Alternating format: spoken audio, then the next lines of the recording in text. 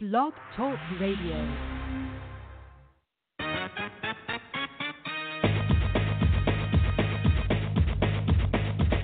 Boxing, boxing, boxing, boxing, boxing, boxing. You're tuned into Outsiders Boxing Podcast, where they only gonna give you the realest talking. Boxing, boxing. Boxing, boxing, boxing.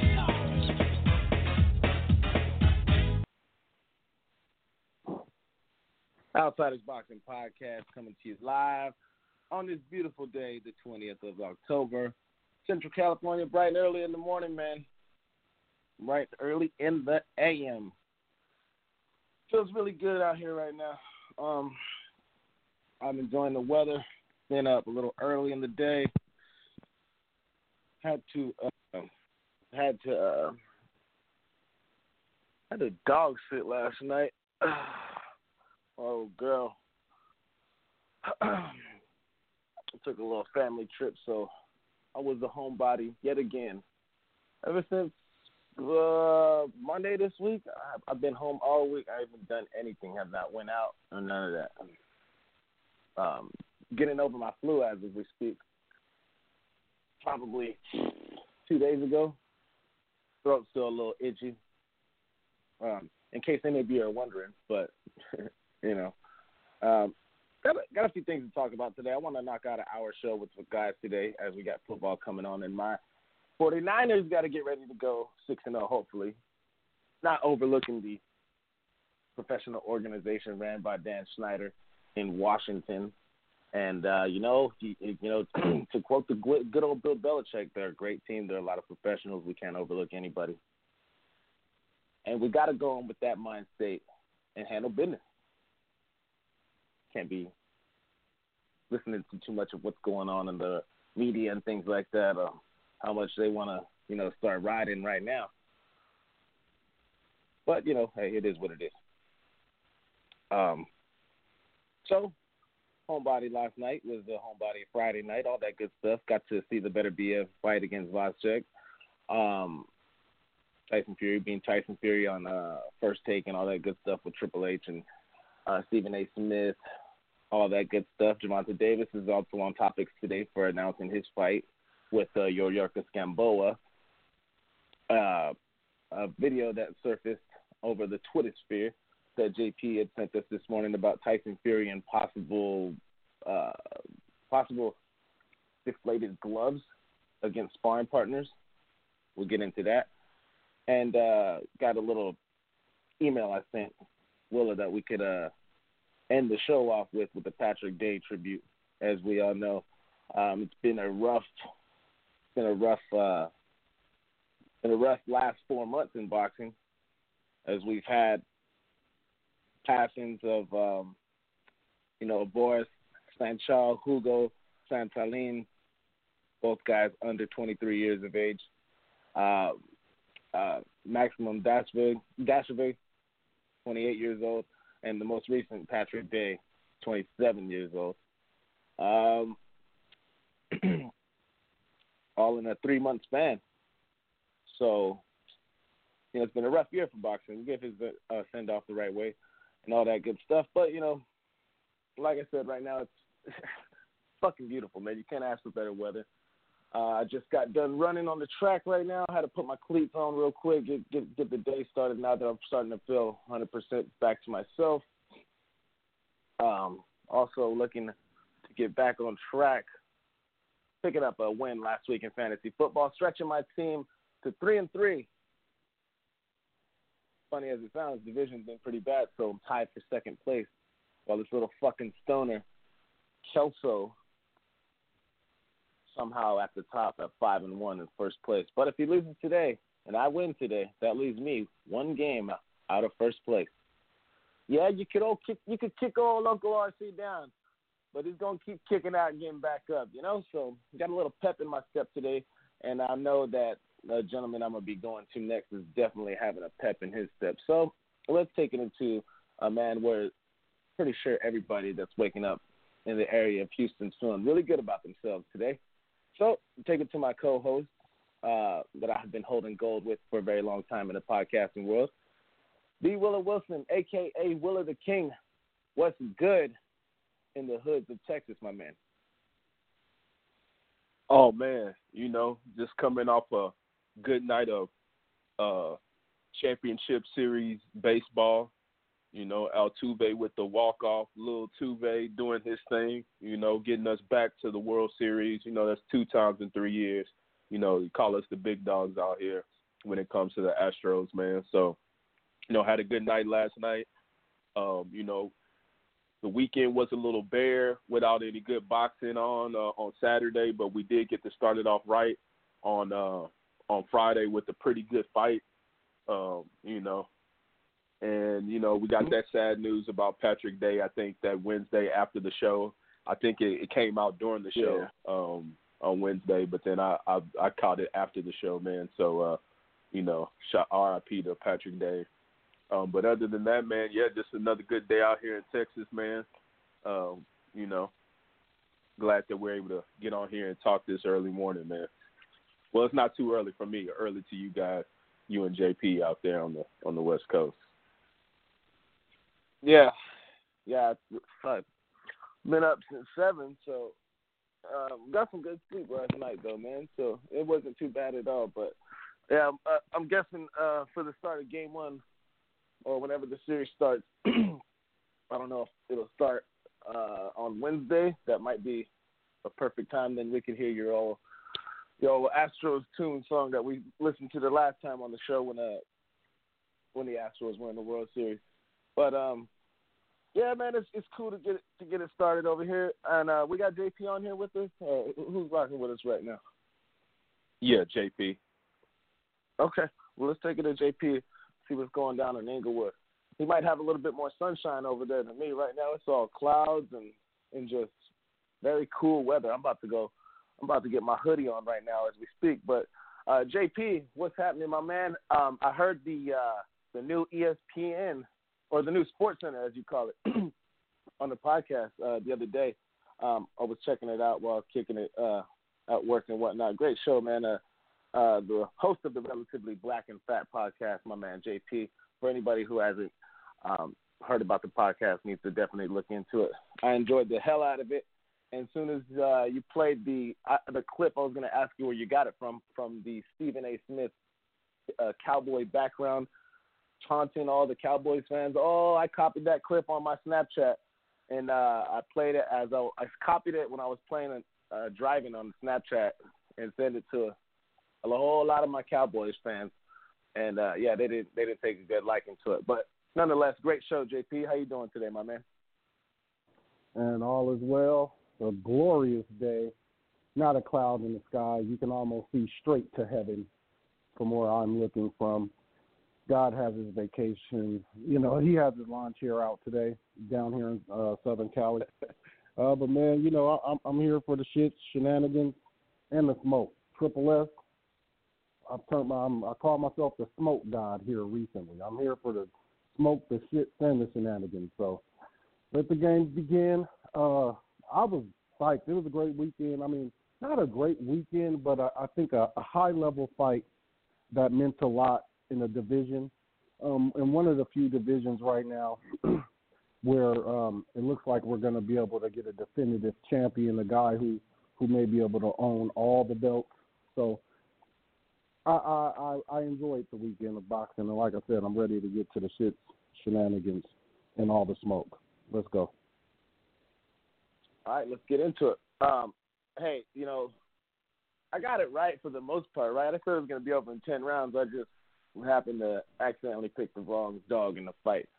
As we've seen, Alexander Gvozdyk, he looked good in a few parts of the early going of the fight, but you could just tell that his punches were tat-tat, and Beterbiev's punches were pow-pow. Artur Nurmagomedov is what he looked like in that ring, man. Just a very physical, strong dude. I mean, the way he looked was very impressive, man. I felt bad for Glasgow in there because just looking at him during the fight, you could just tell there was a certain fear in the back of his head. He fought very cautious. You could tell as when he tried to throw a 3-punch combo and take a step outside to the left. It seemed more so choreographed than anything.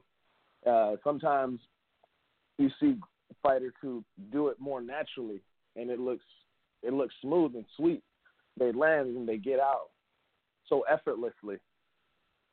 But what I seen from Gvozdyk was he was doing it a little too quick,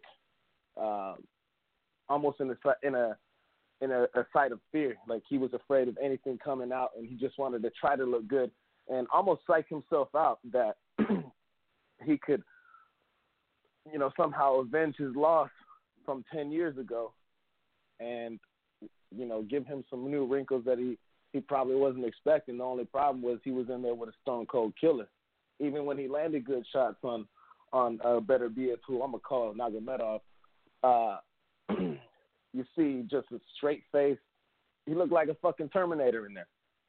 Just, kept going. No facial expression, no signs of weakness.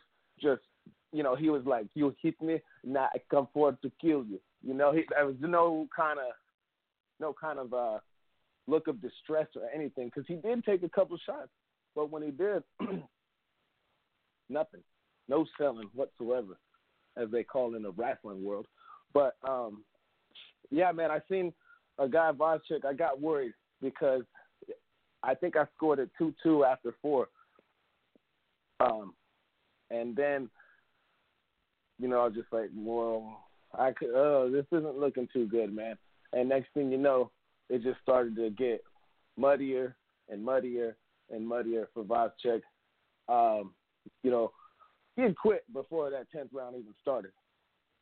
And, I sent the guys in the group message, I said, if any fighter ever needed a Teddy Atlas speech, this is the moment for it. I hate the Teddy Atlas speeches. I'm not a big fan of Teddy Atlas. Me and Suge Green back over at OTG used to be tag team partners when it came to this subject. The whole, at the time at OTG, it was we're firemen. We run through fire. Then he got Teddy, and then Teddy got Tim Bradley's goofy ass, Uncle Tom Bradley, taking photo shoots with fireman's gear on and shit. It got too far, man. But in this one particular instance, I felt bad enough for Alexander Gvozdyk going in there against the fucking Terminator, Artur Beterbiev, a.k.a. Artur Nurmagomedov. I felt bad, and I think he needed a speech somewhat that could make him feel like he could run through fire. He needed it after that 9th round. The end was near, and the referee did a very good job stopping that fight when he did. When that fight was coming to an end in the 10th round, I said, there's nothing that Gvozdyk could do. If I'm the referee, I'm going to stop it real quick because I don't care if the fans are going to like it or not. But we just had another unfortunate death in boxing, so we needed the referee to step in there and save the guy from himself, because Teddy Atlas obviously wasn't going to do it. But all in all, a damn good fight. I enjoyed it. I don't want to undersell Nurmagomedov, Artur Beterbiev, but I mean, just a hell of a performance. Stone cold killed. The guy looks like he's going to be top of the class. I don't know if I see any of these guys that are going to be below him that could beat him. I don't think Kovalev could beat him. The guy I seen in there, I don't think that Kovalev could beat him. I don't think that Bivol could beat him. Maybe if Bivol has the right protein shakes, he could probably get a chance, maybe. Little Canelo, if he wants to hold on to a belt after beating Kovalev, no fucking way he beats him. So, I don't know, man. Looks like this is a top of the class right here for some time. This guy hits very hard, has a good chin, and a good body for defense, and I mean this guy is something to be dealt with, and I don't know who's going to get in the ring and have any kind of success against Beterbiev. But great fight. I enjoyed it. I liked it a lot. I really liked in the first round that we had instant replay, dare I say, as the commissioner overruled the referee's official knockdown in the first round, which was, more of a push back of the head. It definitely wasn't a knockdown. I like that. I think maybe we could get some more of that going on, where a commissioner could overrule a bullshit knockdown that kind of screws fighters over. But all in all, great fight, great night. I liked it. Tyson Fury over. You had a lot of guys out there for this fight. It was definitely the boxing fans fight that was on Friday night. Willa, what was your thoughts on this fight? Because hey, I got it wrong picking Gvozdyk, but I mean, hey, it happens. I enjoyed the fight, and looks like the light heavyweight division is going to be, pretty tough for anybody trying to climb to the top. Yeah, most definitely, man. Excellent fight, man. It was, the undercard was a little lackluster. We saw old ass, who was that, Castillo? Who do we see fight? I forgot who it was. It was Jose Castillo, yeah. He was in there with Castillo. I can't remember who he was in there with, but I know that the guy he was in there with was like 26 years old, 24 years old maybe, something like that. Yeah, gave him a headbutt. His bicep up or something. Yeah. That was that was pretty lackluster, and JP texted us with the ESPN stuff. Everybody was just getting knocked out. That was a whole bunch of 4-rounders. Those were lackluster. But the main event, it was built up to what it's supposed to be. Like you, I picked Gvozdyk, but I was more. I knew it was more of a 50-50 fight to me. I knew that Beterbiev was coming strong, and that he was going to attack the whole time. And that's exactly what he did. Gvozdyk looked real good the first couple of rounds. Then, after the sixth round, I think I had it tied. It was a pretty close fight. Both guys were really, they were standing in toe to toe. They were boxing. Gvozdyk was boxing. Beterbiev was eating his shots. Beterbiev was getting out some shots, but it seemed like Gvozdyk was handling them at first. And then Beterbiev started working the body, and then it seemed like Gvozdyk got real flimsy in there. Beterbiev was eating shots, man. We said that people were questioning his chin, said that, he has got dropped a couple of times. But I did notice that he had that Marquez back knee out there. If you take a close look at the guy's back, it looked like a preview what is a puberty teenager in puberty's face, look real bad. You're a out there. dermatologist. Hey, I'm just saying. You're a dermatologist now. You never know when the guy's eating shots. Gvozdyk isn't just, he's knocking boys out too. It's not like he's feather fisted out here. He's got punching power, but it wasn't seem to phase Beterbiev at all. And I'm not saying that is what it is. It is what it is. I'm not sure, but he was eating those punches. And he just kept on going. I think in the 9th round, he caught him with a body shot. I texted you guys and said, "Hey, this isn't gonna last too much longer." And Gvozdyk, it looked like he just sort of quit in there. It's not like RP to Patrick Day, like he was about to get like slept or knocked out in there. It didn't look like it. Just looked like the pressure was too much, and he was taking knees. He didn't get dropped one time. He took a knee 3 times in a row. He was in there quitting. He couldn't take the pressure. Beterbiev was in there on his ass the whole time. And I knew there was a possibility, pressure bust pipes.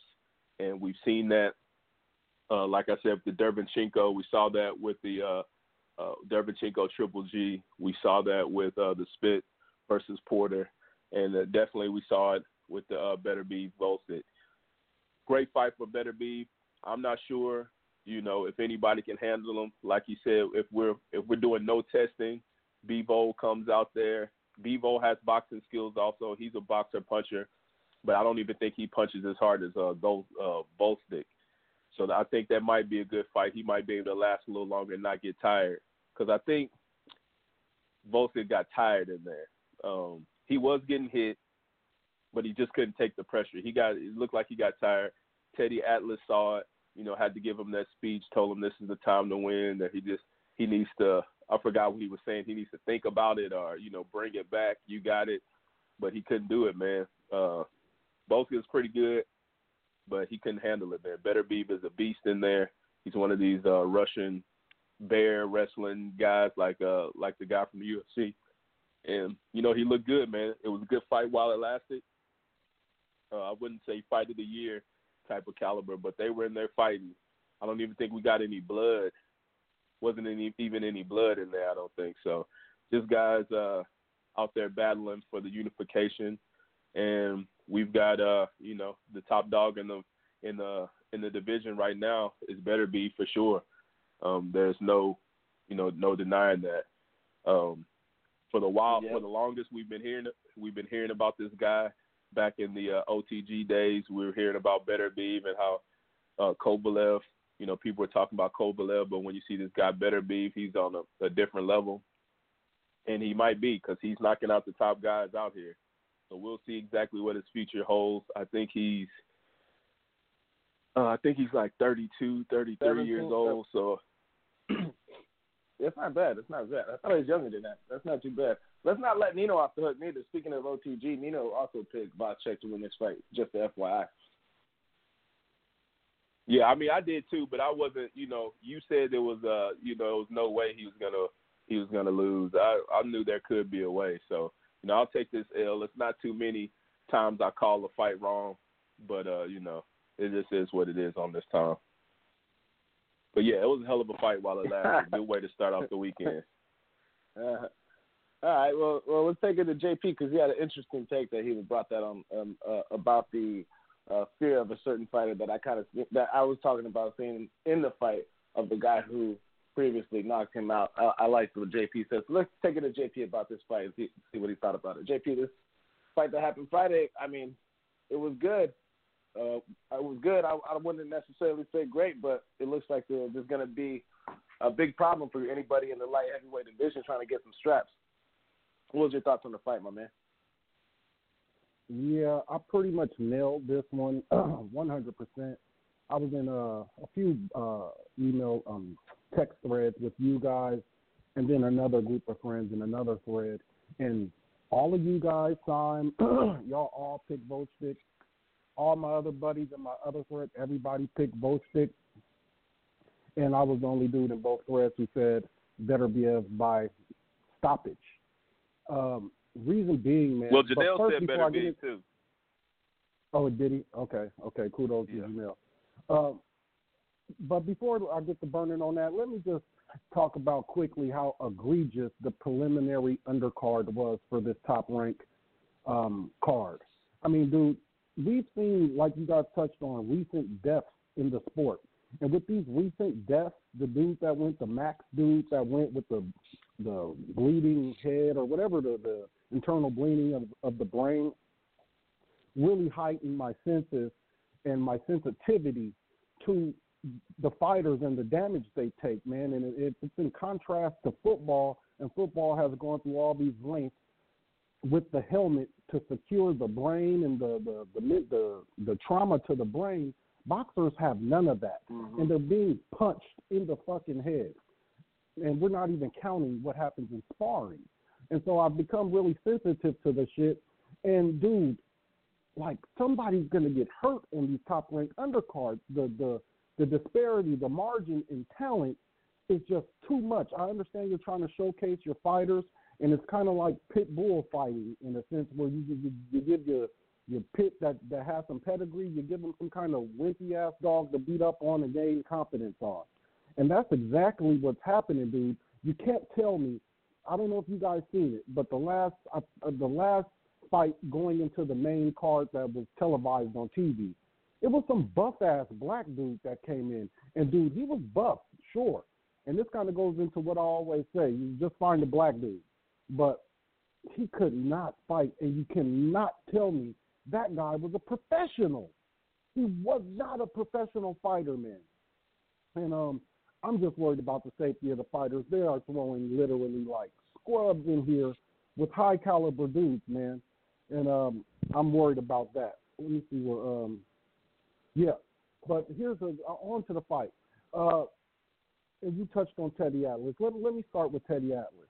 I once heard Teddy Atlas say Mike Tyson, in his estimation, is 0-5. And as you know, Teddy was the hands-on guy with Mike. Customato was like the overseer of the training. But Teddy was the actual guy in the ring with Mike. And Mike, and if you go and you look up any commentary about Teddy and Mike, they ended on a really bad note where Teddy had to draw down on him with a gun because Mike did some crazy shit with his daughter or some young lady. But it ended badly. But Teddy has gone out for these past couple decades and had a lot to say about Mike. But it's all about the psychology, and that's where my pick came from in this fight psychology. Teddy said Mike is 0-5. Basically, Teddy said Mike lost to everybody who wasn't afraid of him. Every single dude Mike fought, he lost to that wasn't afraid. Now, that's pure fight psychology. Now, if you go into the ring with Teddy was speaking to that man's soul, to Gvozdyk's soul. Teddy reassures Gvozdyk that fall was turned over. Don't worry about it. It wasn't a knockdown. Then he started talking about, you're letting yourself flail. He didn't say you're flailing or you're losing it. He said you're letting yourself. That speaks to a person's mentality. And so now fast forward to my pick here. Dude, it's simple. If you and I now, Gvozdyk and Beterbiev came through the same program. So they know who's the boss. They know who was the man back then. And this is little brother and big brother when you have that relationship. And Andre Ward kept pointing it out in the ring. Even when Gvozdyk was having good moments, he said, for lack of a better word, he's like, this is little homie versus big homie, or this is little bro versus big bro. And, little bro one day grows up and he gets fed up. He's, we ain't kids anymore. We ain't kids no more. And little bro wants to fight. And, and a lot of times, sometimes little bro is able to show big bro.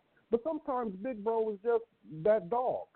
And the thing that's so hard to overcome here, and this is where I'm able to, at least in my estimation, able to tell if dude's really been in fights or not, or if you at least really put on them gloves or not. Because one of the hardest things to overcome in a fight, especially when you know this dude, like these two dudes know each other, is this guy hits me and it hurts really bad, but I can't hurt him. I can hit him, but I can't hurt him, and we both know that. But when he hits me, it hurts a lot, and we both know that. And that's where you see RC touched on Gvozdyk looking afraid, Gvozdyk looking hurried. Nothing hurries you more than a person who punches way harder than you.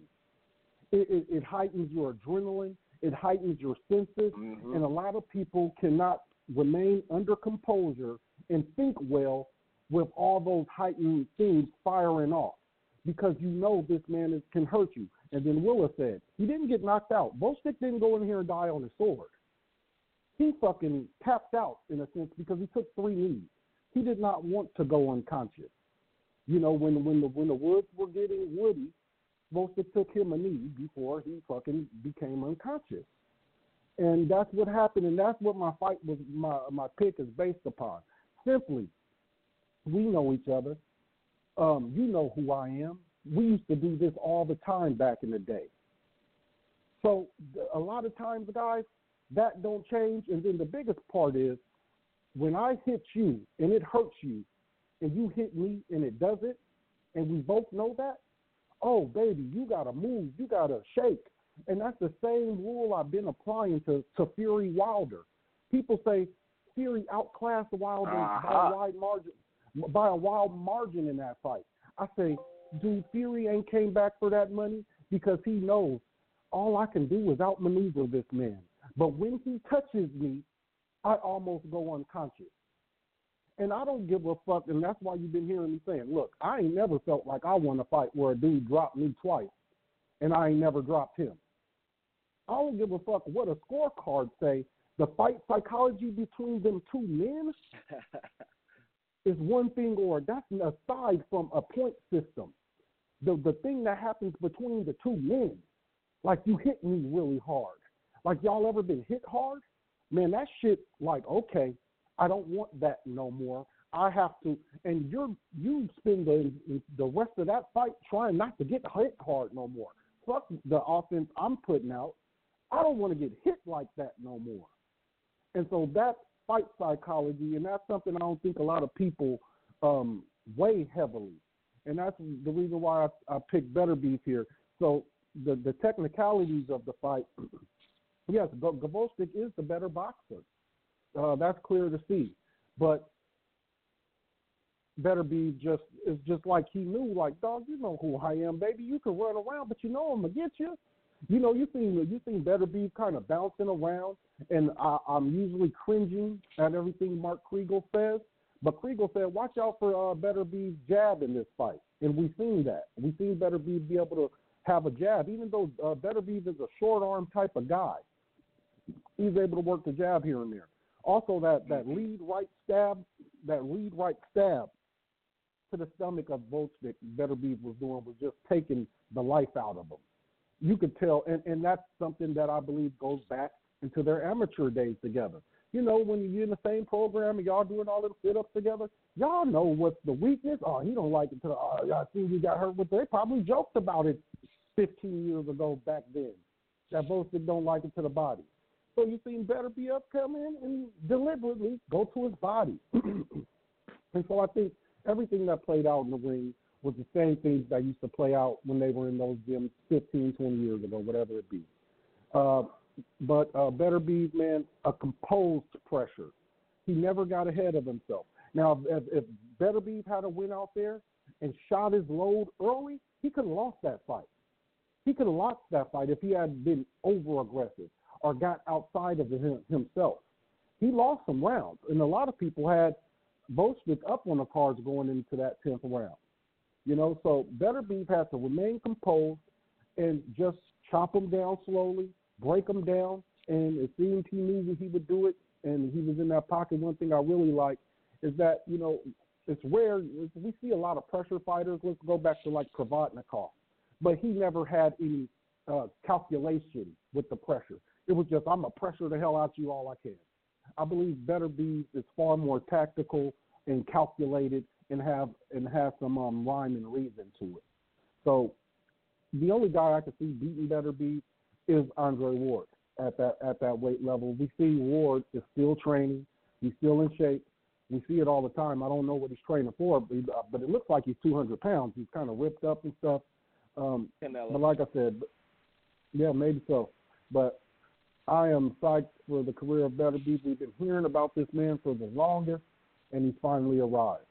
So I like what he's doing. He looks to have some like uncommon training regimens. If you check out some of his training, he's doing shit that people ain't normally doing. He's doing a lot of shit to strengthen his wrist and things like that. So you got to check out some of that stuff. Excited for him, and welcome to the big stage, Arthur Beterbiev. Yes, sir. Very well put, man.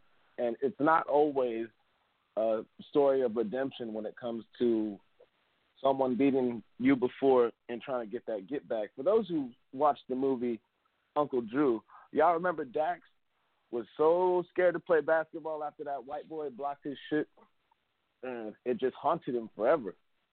Had a happy ending at the end of the movie, but you know, the white boy was punking him all day, rocking his shine, taking his woman, all that shit, and you know, just felt like Alexander Vacek was Dax the whole time in that fight, but very well put by JP. Let me say one thing, RC. I challenged my buddies in the other thread, and this is the fight psychology of it all. And one of my dudes pulled it out of his ass, and there are instances, and you guys may be able to do it. I said, give me two fighters that got KO'd and came back to beat the guy, because that's the psychology. Like, this dude did knock me the fuck out. You know, and then you come back to beat him. Sergey Kovalev against Eldler Alvarez. That's one for sure. I believe Alvarez just took the money and took the dive, man, personally, because he beat the crap out of Kovalev. It shows a lot of character. Yeah, it shows a lot about a character of a fighter to come back and win after getting knocked the fuck out like the way Kovalev did. Now, whether he took the money or not, that's neither here nor there. But it does speak volumes to a man's character, like you're mentioning, them getting knocked out and coming back to pick up that dub on some get back. Yep. I said, man, my boy came up with freaking Rockman Lewis and Max Schmeling versus the fucking Joe Louis. I was like, boy, you really dug deep in the bag. He went for him deep. I was like, well, you dug deep. He was in his bag for that one. I'm saying. Yeah, it's hard to think of another one, man. I can't think of another one off the top of my head. The only one that popped in mind in recent memory was Sergey Kovalev, just because how vicious of a knockout it was. It just kind of has recent memories sticking, But that's a good question, man. I'm sure if Seattle Sign was here, he'd be chomping at the bit. But, Janelle says he's got one for us. So, he jumped on the line with us and has been chomping at the bit. So let's take it to New York and see what's going down with my guy. I hope Janelle don't strike me as much as a baseball fan, but, I hope you're doing all right today, because a lot of Yankee fans and people I know from NY is really hurting after that shot that the little midget from Houston put on the Yankees last night. What's good, Jay? What's good, Janelle? How you doing, man?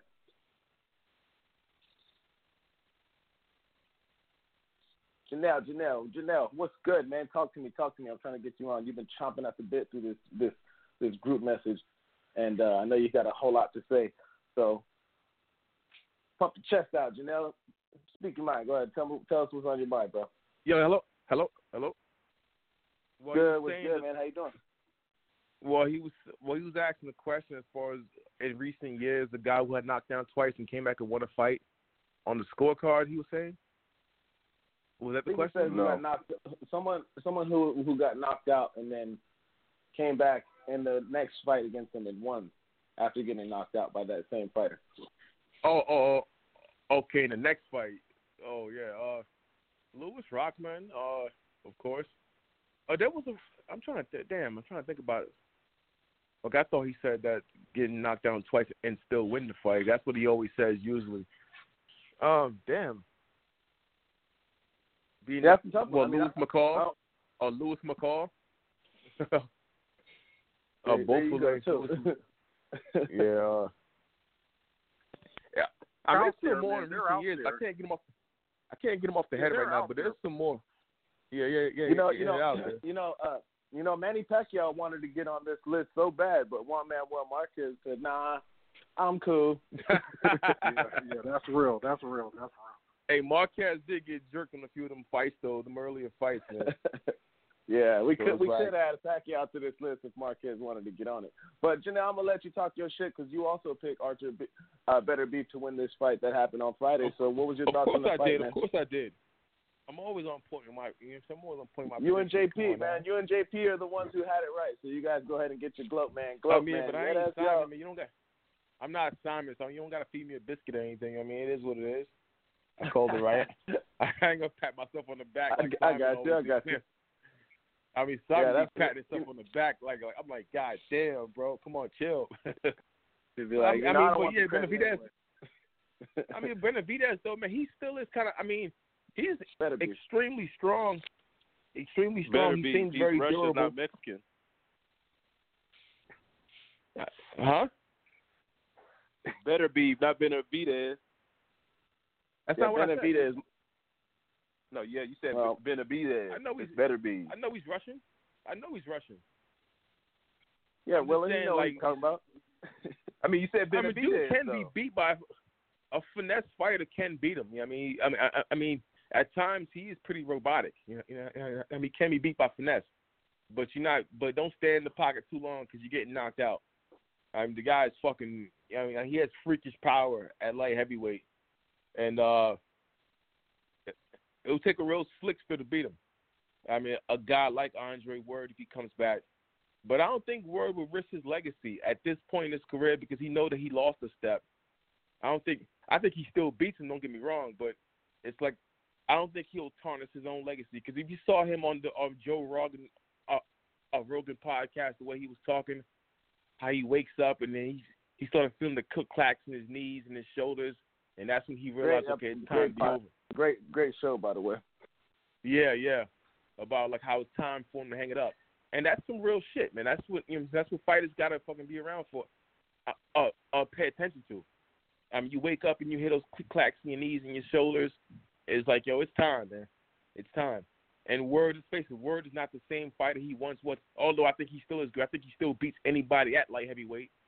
Yeah, I mean, he easily beats Kovalev again. He easily beats Canelo. I know he's talking about trying to build up a fight between him and Word. If should Canelo beat Kovalev, which would be, I think that would be the only fight Word would be up for. And that's probably why he is getting in shape, actually, because it is a big money grab. And Word never really was on the big stage. Nobody else. Exactly. And Word never really was on the big stage before in his career. I mean, he had a fight with Kovalev, but it wasn't a pay-per-view fight. It wasn't like, okay, this is the big fight that the whole boxing world is going to be watching Andre Word. The first one felt like that. The first one felt like that to me. It felt like fucking Batman versus Superman. It won't be on the same. Well, Kovalev never really was a crossover star, really. Even though he has a country behind him, but he's not. And his countrymen, I mean, he's not like a national but real hero. boxing fans knew. Yeah, it wasn't like yeah. It wasn't for the casuals, like, for sure. Yeah. Canelo is a national hero in Mexico. He's a national hero. Someone's arguing that he's the greatest Mexican fighter of all time. Well, some are already arguing that he's probably the greatest Mexican fighter of all time. If he beats Kovalev, he's. Shout out, he's crazy. Oh no! Shout out to all the people in Mexico who are going through it right now. I'm not saying that he is. I'm just saying that's what people are saying. I mean, even Max Kellerman was stating on his show that if he beats Kovalev, it'll be some serious argument that he's the greatest Mexican fighter of all time because of his level of competition. And true story, Chavez Sr. didn't really. I mean, he beat Medrick Taylor in a very controversial stoppage, but as far as great fighters, how many great fighters did he really beat that were like on the top of their mountain? Sweet Pea easily schooled him. De La Hoya schooled him. I mean, and when he stepped up to the big stage, man, he never really beat an elite top level fighter.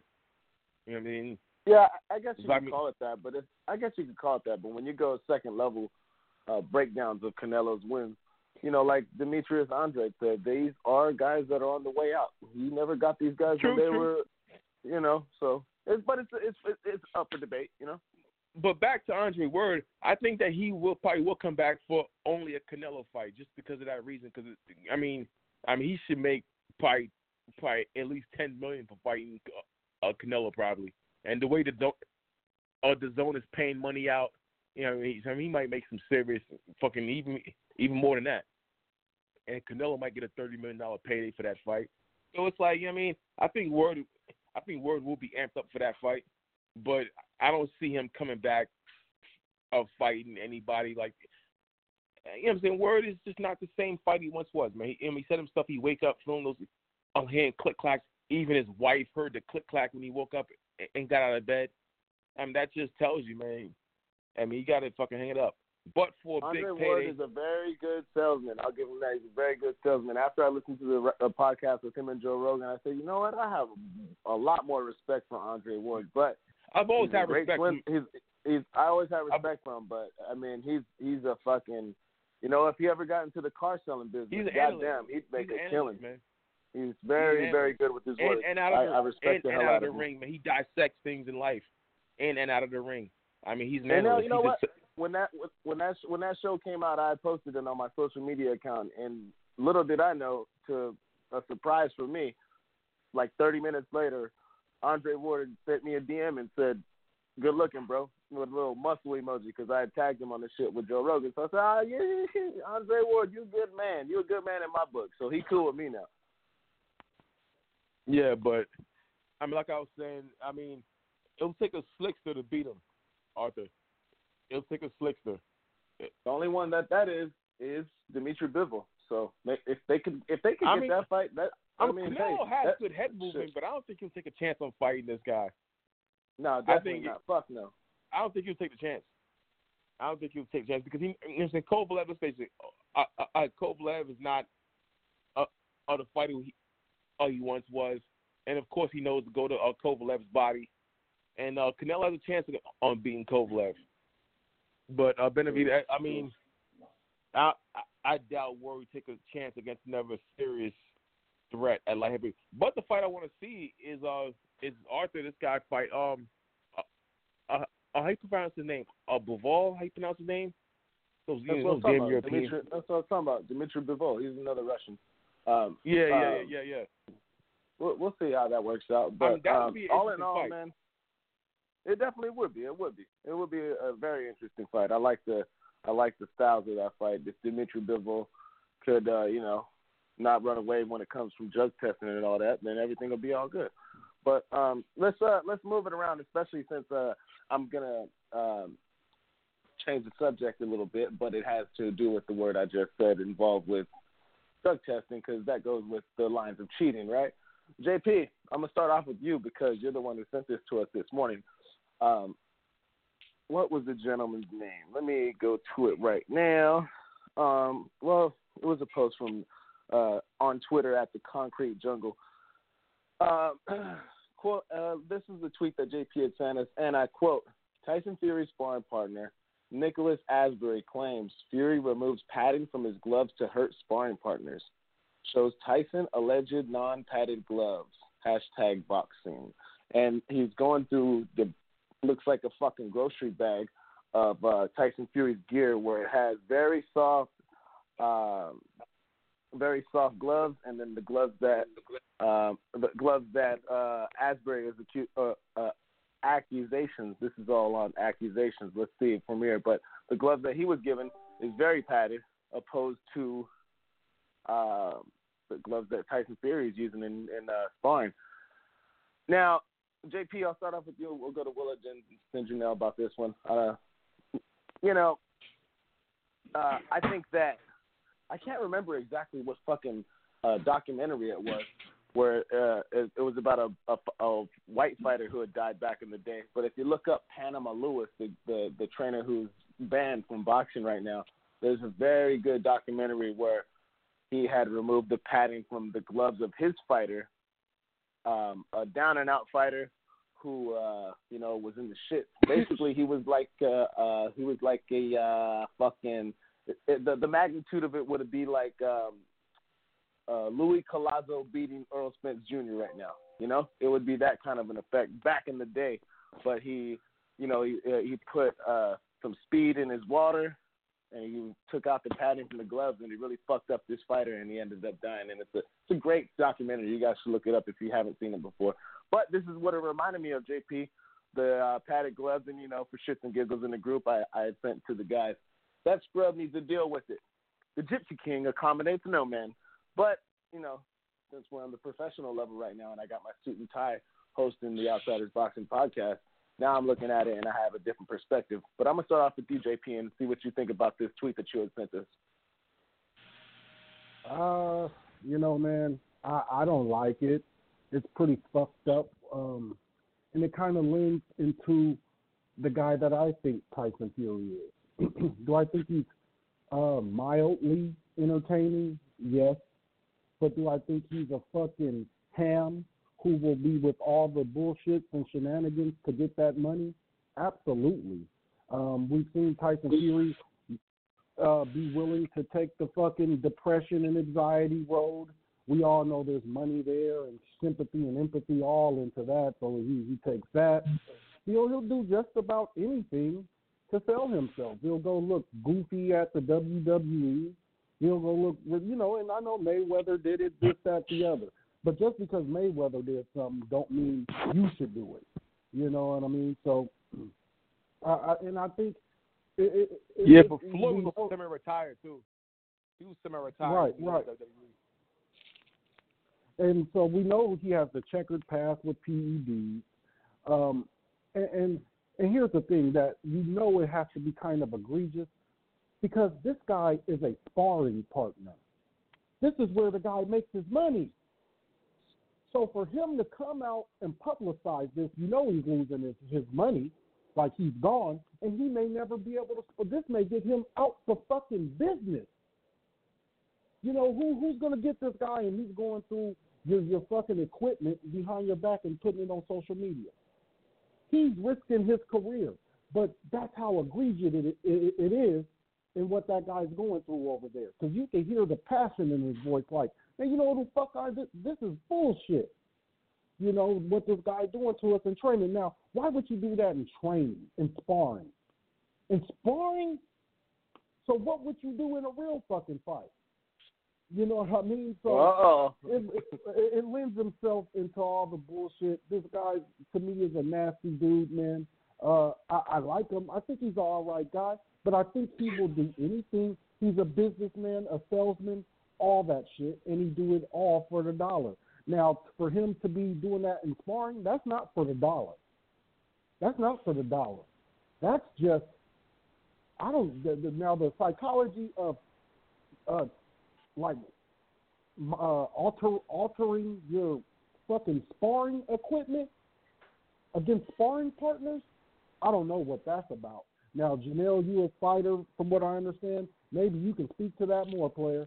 But to be altering your equipment to hurt your sparring partners more, maybe Tyson gets his ass kicked in sparring. Because all that cute shit just don't wow, ain't no judges to wow. So now it's about hurting somebody, which he doesn't do. And all I've been saying forever. So all that cute shit and all that shit, it don't do nothing in sparring, guys. It is not wowing nobody. There's no Joe Tessitore to tell us how brilliant that little move is, that putting shit behind your back. None of that gets points in sparring. So what you got to do in sparring is hurt the other guy and stop him from coming forward talking shit to you, because he's there to talk shit to you, to push you. And Tyson ain't hurting these dudes in sparring is what this boils down to. I'm done, RC. Yeah, you know, the thing I see about it is, I think that, to me, it looks like, how do we know that's for sure Tyson Fury's gear? That looks like some rinkety-ass gloves and rinkety-ass, like, just trash. Like, how do we know that Tyson Fury is using that shit? To me, the Gypsy King is using something with some gold, some nice gloves. He's got a $100 million contract. Why the fuck would he be using that cheap-ass boxing gloves and equipment that looked like was on video? The guy is risking his career for nothing then. And, you know, that don't make no sense. Because, of course, he's not going to come. He could just be misinformed, JP. He could just probably think he could probably, you know, reach in the wrong basket or something like that. I'm just saying, I don't think Tyson Fury is using these cheap-ass fucking gloves that the guy's looking at. Bro, the gloves that he was going at looks like some shit that guys at the gym I go to. Dog, they're in the gym, RC. They in the gym. They know where the shit at. They know where the gear is. They're in a fucking rinky-dink a regular little gym where they go every day and sweat for hours. They know where the stuff is, and they know whose stuff is. Everybody but I'm saying though, Tyson Fury, he's not in the title box, or he's in the title boxing gyms now. Shout out to Eric Kelly. He ain't in those rinkety ass gyms he used to be in. You know, the man's just coming off a $100 million contract. Here's what they got to do. They got to show me sparring footage of Tyson Fury with those exact same gloves, and I got to see it to believe it. I'm not buying it. I think that, look, I'm not saying that the gentleman who posted it is lying. I just think that, hey, maybe he reached in the wrong bag. Sometimes, ORC, he made some wrong accusations and thought that he was so right and was so wrong. And this could be a case of that. I just don't think that. Why would Tyson Fury need to do that? It's not like he's a knockout puncher, so he's trying to knock guys out in sparring. It just doesn't make sense to me. Well, you have to, like I said, you have to say the guy is risking his career basically and not being sure because he may never work in the business again. So that's that. And I would assume Keith Thurman trains in a shithole of a gym, and he's a multi-millionaire. So I don't know if that is always true. But he also drives a fucking 1990 Honda Civic and shit. Keith Thurman's a weird guy. We can't bring him into this equation because when we see Tyson Fury, like we seen him Friday night on ESPN, we seen him on First Take. I believe on Friday morning. The man's bougie. The man's very bougie. He's bringing sexy back, like he says. I just don't see Tyson Fury rocking no cheap ass shit like that. Regardless, I got to see it, man. I got to see some of his work with his any kind of training to see it. I got those fucking gloves pinpoint memory from that tweet you sent me. So I'm gonna be looking for it, and if I do find it, hey, I'll hold it. And I'll definitely hold Tyson Fury on a different level of accountability. But for my just first take on it, you shot this to us like an hour ago, maybe something like that. I just don't see why he would do that, and it doesn't make sense. And I'm not like the rest of the country here in the United States where it's guilty until proven innocent. I believe in innocence until proven guilty.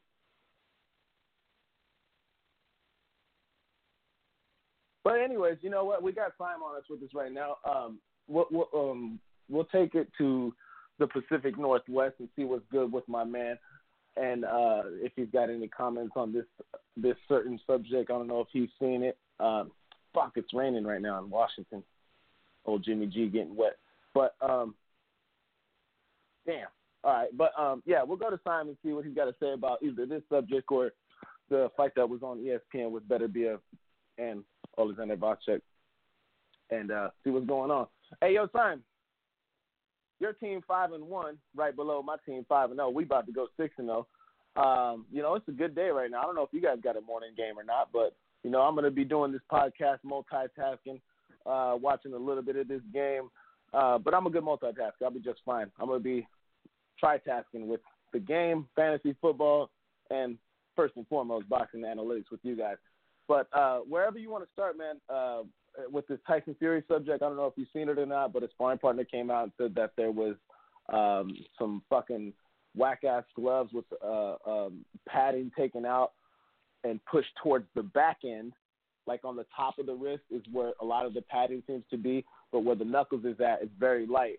And the fighter that had posted this was very upset about it, and had came out with a tweet, but his name was Nicholas Asbury, and basically calling out, who's cooking? Hold that. But Nicholas Asbury had came out and pretty much claimed Tyson Fury of cheating during sparring. I'm calling buffoonery, and I don't think that it's legit at all until I see some evidence. What's going on with you, though, my man? What's going on? I kind of heard a little bit about it. I didn't really know the full details and like video or whatever like that. I don't know if there's something, what's going on with that, but it's kind of hard to say. It's kind of hearsay to me. Like, it's like last week when Tyrone Spong came out and said like, oh, Eddie Hearn didn't want me to fight Usyk. He knew I was dangerous, so they acted like I failed a test that I really didn't. And he posted like his B sample or whatever. He posted it on his social media account, and it was like it showed that he was negative. So it's like, you know what I mean? At that point, it's like, what do you say? Do you, Eddie Hearn and them said he failed the test, and that he had to get another opponent, and then he's got a legit VADA document saying his B sample was negative, or so it's like, you know what I mean? I don't know what to say. So with that, I would have to, more information would have to come out about that. Cheating and sparring. We've seen sparring sessions get heated and all that and stuff like that, where it goes a little too far, where guys start, kind of really going at it, wrestling and all this stuff. But we've heard about Tiafimo's dad getting jumped by a bunch of amateur cats and stuff like that, and so. Things get heated. I never really heard about cheating, stuff like that. So I don't know. I really don't know what to say about it. But if that's the case, it's bizarre, but he does have mental health issues, so he's also a weirdo. So it wouldn't surprise me. It wouldn't surprise me one bit. Maybe he was getting his ass whipped and say, "Fuck this shit. Let me give this guy something." You know what I mean? But so I don't see it. Man. Yeah, but overall, I don't know. It's hard to say. Because I remember going into that Klitschko fight, he was clowning around a lot, getting hit, and his dad was getting mad at him for getting hit. You know what I mean? It seems like he he kind of doesn't really even take sparring seriously in a lot of ways. So when you start cheating in sparring, that means like you almost trying to exact revenge or something. I don't even know. That's kind of weird. But I don't. That's really all I have to say about it. I can't really say too much until more information comes out. No, I feel you on that, bro. I'm on the same route. But before we get to your thoughts on the fight, I'm gonna go to Janelle and then Willa about this one. Now we were gonna go on the rounds about it. I wanted to get you on since you came on. But Janelle, you're a fighter yourself. You've been in the ring. You've been in the octagon. How would you feel about some sort of similar accusations if a guy who took out some padding when you're working, or just what's your thoughts in general about it? Are you buying Nicholas Asbury? These are some really big accusations he's throwing at Tyson Fury. What's your whole take on this, man? Well, one, we got to examine if the guy's telling the truth or not. I mean, if they had a fall now, because that's a very serious claim for just sparring. I had sparring sessions where things got heated before, and we threw some serious punches. But I did spar with actually, I won't lie, I did spar with a guy before because normally we wear 16-ounce gloves when we spar. And you took the padding out? No, I had 14-ounce gloves on instead, intentionally. Those 16. Where's that blowhorn that JP put on the show? Well, those 16 dirty ass Janelle, you a dirty fighter. I wasn't trying to intentionally hurt somebody. You see, what it was is that I didn't like how those 16s felt. They felt like fucking. They just didn't feel right. I mean, and those 14s, they felt perfect. You know what I mean? Man, yeah, right. You were trying to hurt that dude. You were trying to hurt that dude. I was. You were still throwing some feather punches, man. Stop it. I should have kept my mouth shut. Janelle, I should have kept my mouth shut. Hey, he was whooping your ass before that, wasn't he? Was he whooping you? Tell the truth. No. I mean, it was one day. Well, okay, I sparred plenty of times before. Oh, he was whooping. Cheating, Janelle. Nah, ain't nobody cheating. It's just like, you know what I'm saying? I felt more comfortable with the 14s. They just man. Janelle told his trainer after the session the night before, hey, man, make sure you bring those 14s tomorrow. You know? We're going to use those 14s tomorrow. Because old boy is punching. He punching. I need them 14s. Nah, but all jokes aside, though, it's like. Go ahead, Janelle. Tell your side. Well, like, one, we got to see if this is a serious claim, if it's a true claim or not. And then also, and like you said, of course, he had serious sparring systems before where guys got real intense and throwing serious punches. I myself knocked the guy with a head kick because he started throwing hard punches at me. And the guy was actually pretty smaller than me, too. I was surprised he did that shit. But then, it happens, but you got to put guys in their place. I mean, if Fury really did this, then that's some real foul shit. That's some Antonio Margarito shit. You know what I mean? Trying to intentionally hurt it. A sparring part of it doesn't really count. But guys have big Fury does have a big ego. And if he got beaten up before in sparring, of course, then he probably want to make a statement in sparring. You know what I mean? It's not right, but I mean, if this is true, then that's probably what it boiled down to. And shame on him. I mean, shame on him to really want to hurt a sparring partner. I mean, that's just sad. It doesn't make sense. I gotta know if and that's why I can't really buy this unless I get more confirmation from other guys who spar with as well. You can't just. I mean, who knows what kind of falling out he could have had with this one guy. I mean, that happens. Then guys are playing. Let me say this, guys. You guys are giving a lot of benefit of doubt here. I think the more thing, if you're going to take a stance, and we don't have to, if you guys want to play the fence, that's fine. And that's probably the more responsible thing to do here. But I don't know where you're going to think you're going to get some confirmation from, because it's not like Fury's going to come out and say, yeah, that was me. No, that's not going to happen. So what's more, I think, a stance to take is this man is risking his entire existence as money revenue, because he may never work in the business again. Also, in the video, it's like, man, look at it. You could tell it's real. I feel the video, it's not a prank. Now, I will also give this one caution. Maybe they had some falling out in the thing, and dude then went and said, fuck this motherfucker, I'm going to go do this. That's a possibility. But aside from that happening, the true thing that happened is this dude was mad. This dude's an experienced sparring dude. They're not using him for no reason, and he knows when Tyson's punching him, it's feeling fucking different. That's what made him go check out the gloves. You know, it's like, man, no, something different about how these punches feel.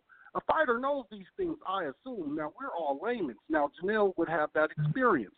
You know, so I would like to hear what Janelle says, but I stand on this dude risking his entire money stream, is probably his whole, you know, what keeps his lifestyle afloat. And he's sparring Tyson Fury, so this is high level, and he's probably used a lot somewhere. Yeah. So, JP, but you know what it reminds me of, though? It reminds me of the old Dave Chappelle segment when keeping it real goes wrong. When you think you're so right and you're wrong, you might just fuck up your pockets, man. And that might be what it is. Now, we could be completely wrong. I could be completely wrong. But, I mean, I just think that maybe he got ahead of himself and, hey, maybe, I don't know, man. I don't know what the fuck this is all about. I hope it's not true. A lot of benefit of the doubt. That's a lot of benefit of doubt right there. That's a lot. Because that's to say this man just made a mistake. He did. CRC saying, man, I'm not giving him no benefit of the doubt. I just said he got mental health issues, so I said it's possible. So no, what do you mean? I ain't giving him. RC saying like the gloves ain't fancy enough to be Tyson's. Tyson will wear some flyer shit than those. Come on. No, that's a lot of benefit of doubt. And I also say the dude didn't know if those were Tyson's or not. He knows. He knows. They're in the gym, man. Janelle, they know. Y'all know whose gloves are whose, don't you? I think so. I mean, everybody has their own bag. You know what I'm saying? Kind of keeps their equipment together.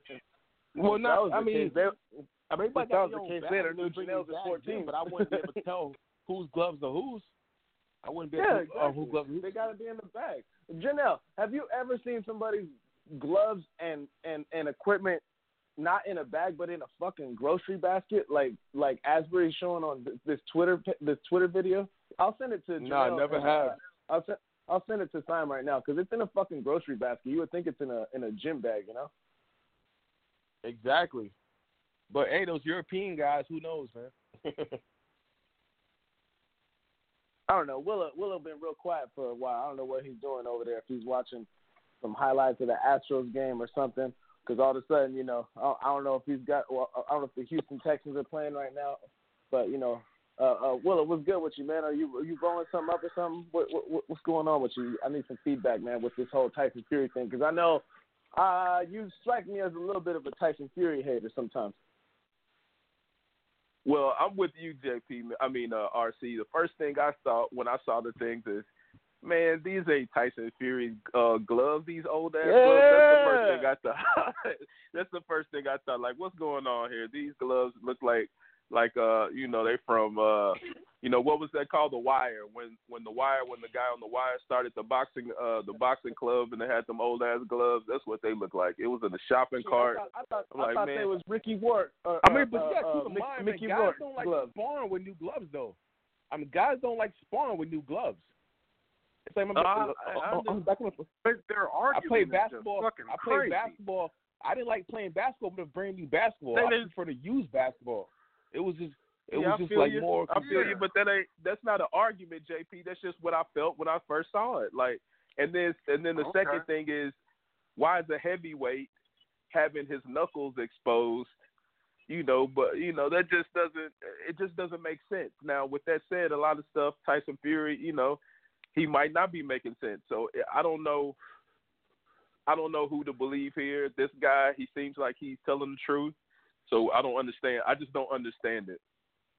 So, you know, like Sam said, I'm not really here to say who's right. I mean, if it's right, if the guy's telling the truth or not, it's hard to really tell. But my first thing was I saw these old gloves. I'm like, what? You know, why is Tyson Fury fighting in these old ass gloves right here? That's what I was thinking. But you might be right, but having your knuckles exposed, I'm thinking that's, you know, and you're a 260, 70-pound man punching other guys. You don't really want that. You know, you can hurt your hands. So I don't know if they had a fallout. I don't know if it's true. I did read something that about Tyson Fury does knock a lot of his sparring partners out, and we see that he doesn't really knock people out. he doesn't really knock people out in the in the real fight. Stop that, JP. So it could be right. Oh, I shit. mean, Hold on. this might be the reason why. Fuck. Damn. So who knows, man? That's fucking hilarious. Man, I just sent Simon the tweet that JP had sent. Look, man, all I know is I'm not trying to play devil's advocate or nothing like that. I'm just saying, if I'm having some gloves like that, I'm putting it in a duffel bag and then in the gym bag, and ain't nobody gonna see this shit in the grocery basket. So I'm not saying that Mr. Asbury's lying, but heavy assumptions would lead me to believe so. So this might be another case of when keeping it real goes wrong. It might not be. Moving along. All right, fellas. Gervonta Davis is the next subject on here before we, get ready to give it the go home sign. Gervonta Davis has just made an announcement to fight Yuriorkis Gamboa.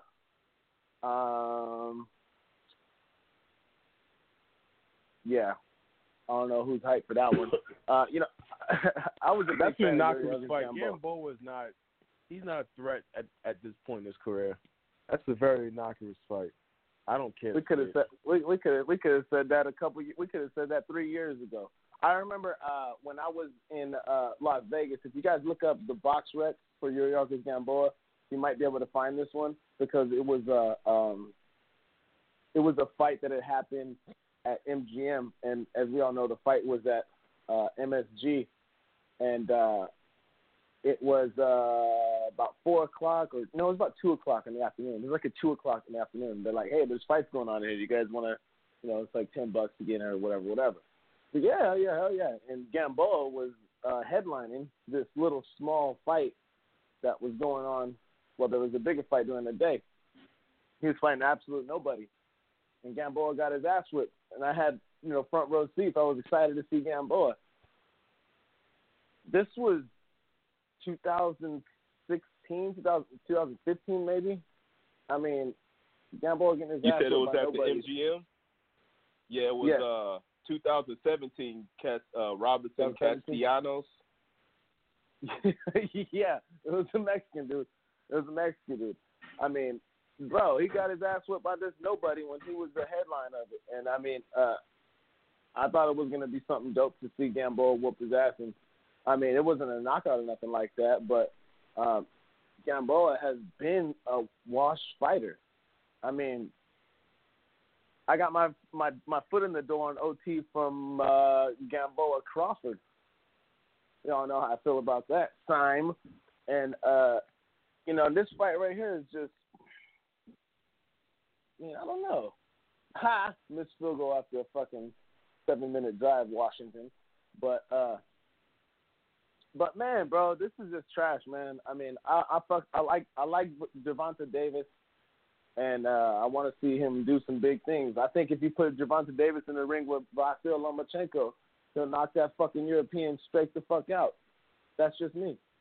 But come on, man, Yuriorkis Gamboa. I know what's gonna happen. It's gonna be the same thing, just like Terrence Crawford. Just like Terrence Crawford. He gonna be who's over there doing Love Daddy talk. Hey, but really though, somebody cannot cook. I don't know who that is, but check your mute sound. Bro, this is trash, Willa. I'm gonna start with you, Willa. I don't like this fight at all, man. Probably because I'm a Yuriorkis Gamboa fan, thick and thin.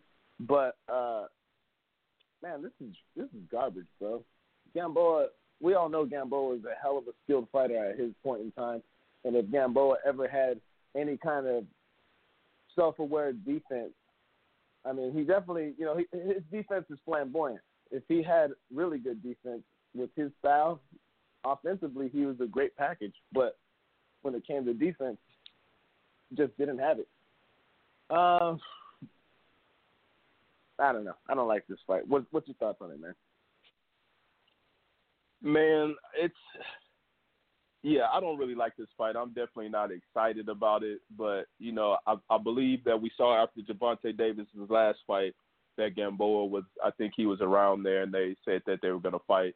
I think he's moving up to 135. So I think Gervonta Davis has dropped his belts, maybe, and he's moving up to 135 to get a taste of Lomachenko or to be in the same things. Lomachenko, he didn't take that Tevin Farmer fight, which I think we all would have liked to see, but he's coming up there to 135 where the getting is good, where you got Teofimo, you got Lopez, you got Lomachenko, you got Luke Campbell. So he's taking a step up, and I guess before he gets in with the big dogs at 135 to see if he can handle it, he's going to take out a named opponent, somebody that people do know. You know, Gamboa, he's lost twice, like he said. He lost to Crawford where he got knocked out, and then he lost to that Castellano guy where it was a knockout, but it was I guess he quit in the corner. So, you know, I'm not mad at it. I'm not excited about it, but, you know, when you go up a weight class and the big dogs don't want to fight you, you know, you want to get a name fighter in there. And Gamboa is probably the biggest name that Tank Davis has fought, really. You know, it might not be the toughest fight, but, you know, that's the biggest name. Gamboa's coming off, about 5 wins, 4 wins.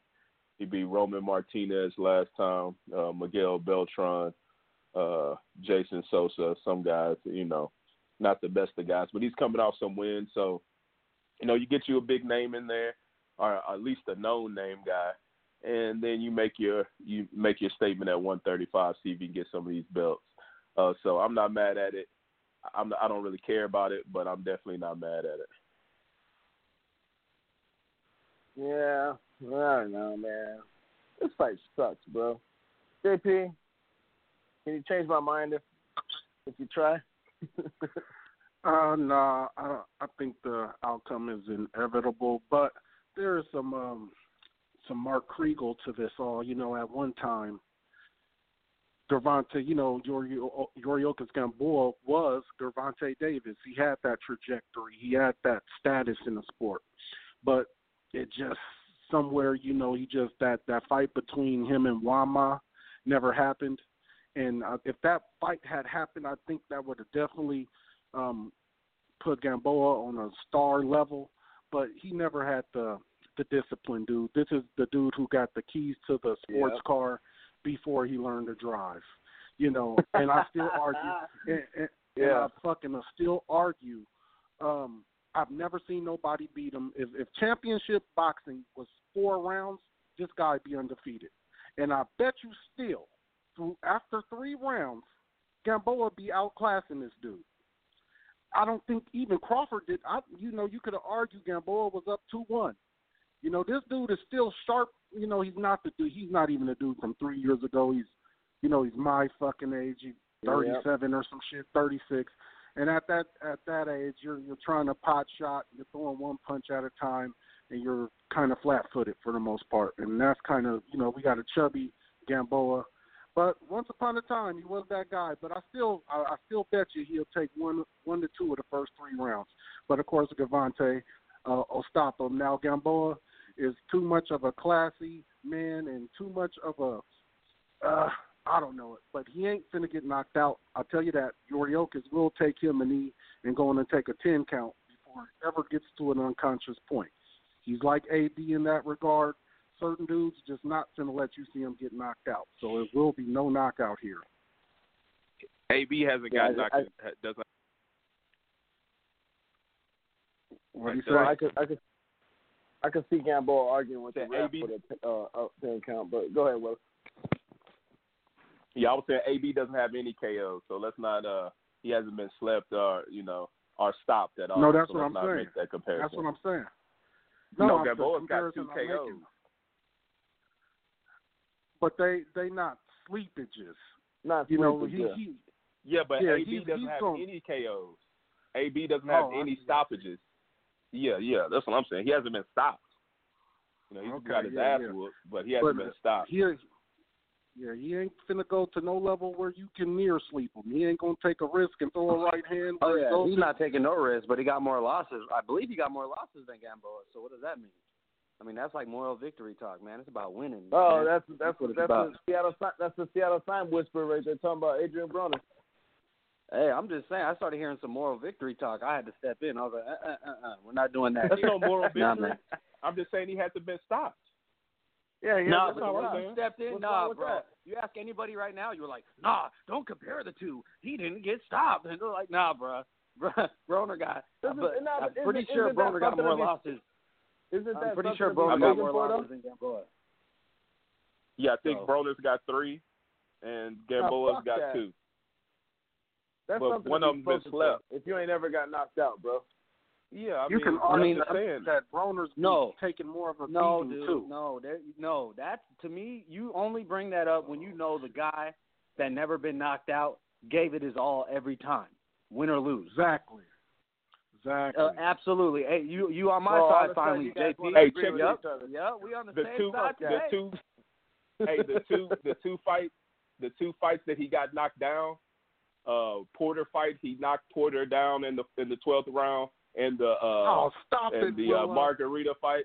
I'm just telling you the truth. And Maidana, he busted his ass up later too. And Maidana, he didn't get dropped by Porter. He busted his ass. Willa, he didn't get dropped by Porter. Fucking survival special. No, he did not. He didn't get dropped. So the one time he got dropped. My bad. The one time he got dropped, he put it on him at the end. So we can't compare him to a guy that gets dropped. He hit him with a shot at the end. He hit him with a shot. No, tell the whole story. No, tell the whole story, man. He hurt. The only reason why he hurt Maidana was because he hit Maidana with a left hook after the bell. Because I remember he hit him with a left hook. It was simultaneous with the bell, man. And then Maidana went back to the corner, and he kind of was losing. And Robert Garcia said, Chino, are you okay, Chino? Yeah. And pop the pill. Yep. Don't leave that out. Yep. Don't leave it out. Oh, yeah. That's right. Oh, yeah. You going to hit us after the bell? Hell yeah, we popping pills. And it wasn't a pill. it was simultaneous with the bell, man. Bro. You know what? Yeah, you're right. It was a pill. There was a pill. Yeah, hell yeah. You going to hit us after the bell? We're taking pills, brother. Simon, JP, I don't like you guys tearing down the brothers like that, man. I will not stand for it. This black on black crimes needs to stop. Look, man, Broner applies to the adage whether you die like a man or live like a coward. And in everyone's estimation, he's lived like a coward. He has never gone out on his sword. He's going to show up and let fucking Mikey Garcia beat him up for 12 rounds and don't even try. On that fight is what took away his heart, because that fight with Maidana, he fought to the end on that fight. He actually won the championship rounds. Again, he was fighting for his O. And when you're fighting for that O, that's just how it is. That's how it always is in combat sports. But after that fight, he never showed a heart again. The Sean Porter loss, he knew he was going to lose early, so he figured, okay, I'm going to hold on for the last bell. Garcia fight, he just covered up. Pacquiao fight the same way. But the Maidana fight, I mean, the guy was fighting for his O. He fought for that O. He fought to the end. Outside of faking that headbutt, he showed a shitload of heart. He got his ass whipped in that fight. He took some bombs that I don't care anymore. I cared for a long time. I'm just saying. But I'm just saying that fight. You can't deny that fight. He fought with heart. You can't deny that fight. But I don't care no more.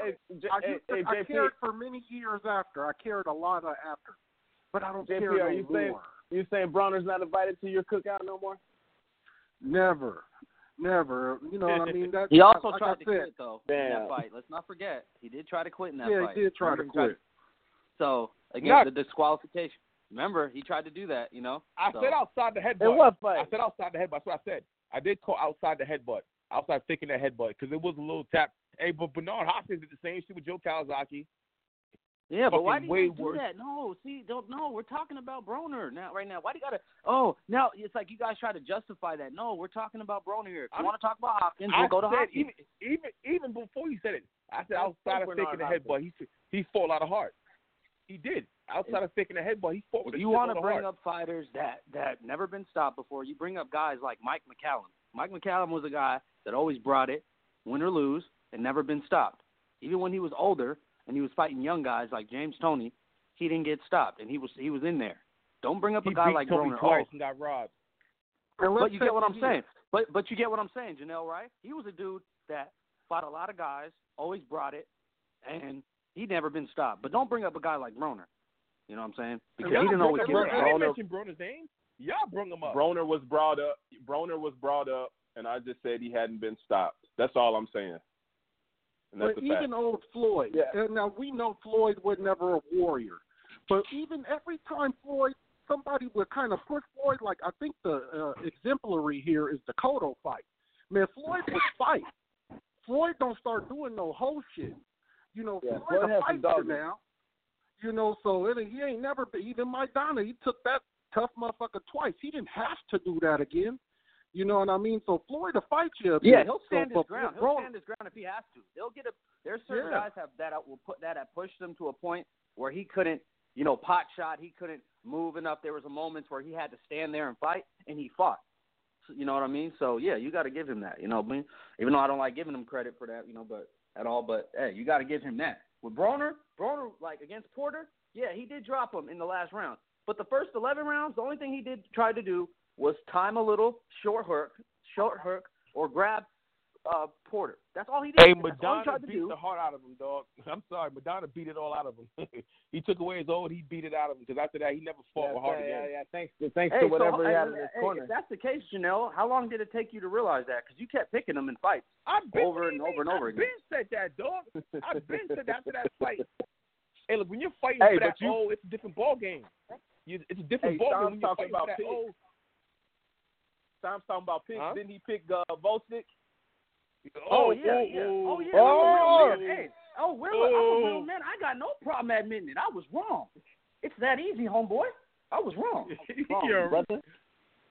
I was wrong, brother. Yeah. See, I was wrong. And guess what? Let me tell you another thing. Let me go even further on that. Let's talk about that.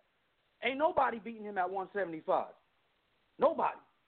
Canelo, if you win the fight, or Kovalev, if you keep your belt, just give it up, because you know you ain't winning. B-ball, same thing with you. He going to run you out the ring. Too small, too little. Can't keep him off you. You know what I mean? You could do that little moving in and out stuff for 5-6 rounds maybe, but at a certain point, you're going to have to fight, bro, and your defense ain't good enough. Not enough head movement, not enough power to get his respect. Ain't nobody beating Beterbiev at 175. Full credit to Beterbiev, because you know why? Beterbiev does what Beterbiev did was what people act like certain other fighters have done but never did. He actually stopped a guy that's elite in his division, and I got to give him full credit for that. He did it. Much respect. No excuses. Full credit from me.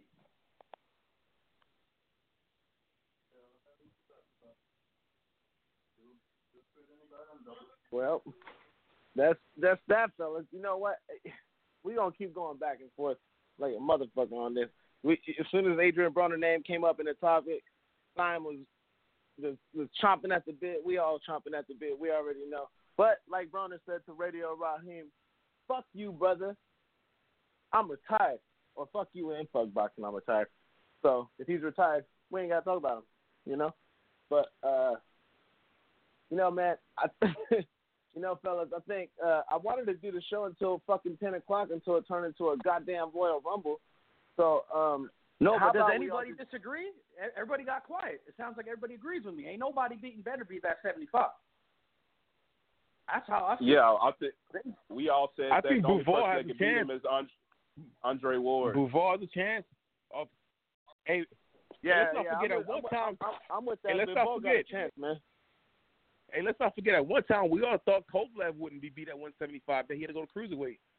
So, I mean, who knows the future? That's not true, because I picked Andre Ward to beat him. I picked Andre Ward to beat Kovalev in both fights. The first fight, I thought he lost the fight, but I picked him. No. First fight. I'm saying. How are you going to tell me? How are you going to tell me who I picked, dude? How are you going to tell me who I picked? I'm saying before the Ward Kovalev fight was even thought about. I said before that fight was even thought about, when Kovalev was on his reign of terror. At one point, nobody thought that Kovalev would be if somebody drops from the heaven and earth that can actually keep him off him, or is it just a defensive wizard, or whatever? Yeah, I'm saying right now, ain't nobody beat. I'm talking about the current 175 climate. I agree with Ward. Ward has some of the things that you need to beat a guy like him, but I don't know if Ward would come back for him, because, I mean, kind of what's the point? I mean, he's not – I mean, they fought at a freaking university. You know what I'm saying? In a small crowd. Like, why would Ward want to? I mean, that's going to be a hard fight on him. It's like he's got to get a certain enough amount of money. Only fight Ward coming back for. That's true. That's true. Is if Canelo beats Kovalev. I think Ward will come back for Canelo. That's it. Oh yeah. Hey, because that fight's worth it. You know what I mean? And it's a much easier fight. You know what I mean? But I mean, yeah, Beterbiev. I'm saying right now, if we go down the line, out of all the guys at the division, and you just say Kovalev, no. Canelo, no. We know about Gvozdyk. Marcus Brown, hell no. He's chinny. Think about once he gets hit. You know? Pascal, shot worn. You know, older fighter. Bivol, too small. I mean, you just keep going down the line, man. I think Bivol has a chance. On points. I think he does. Can I get that? Hey, can I get that right there? We're going to muddle him down. Yeah, especially with that back acne. He's unstoppable. And then what was a dermatologist?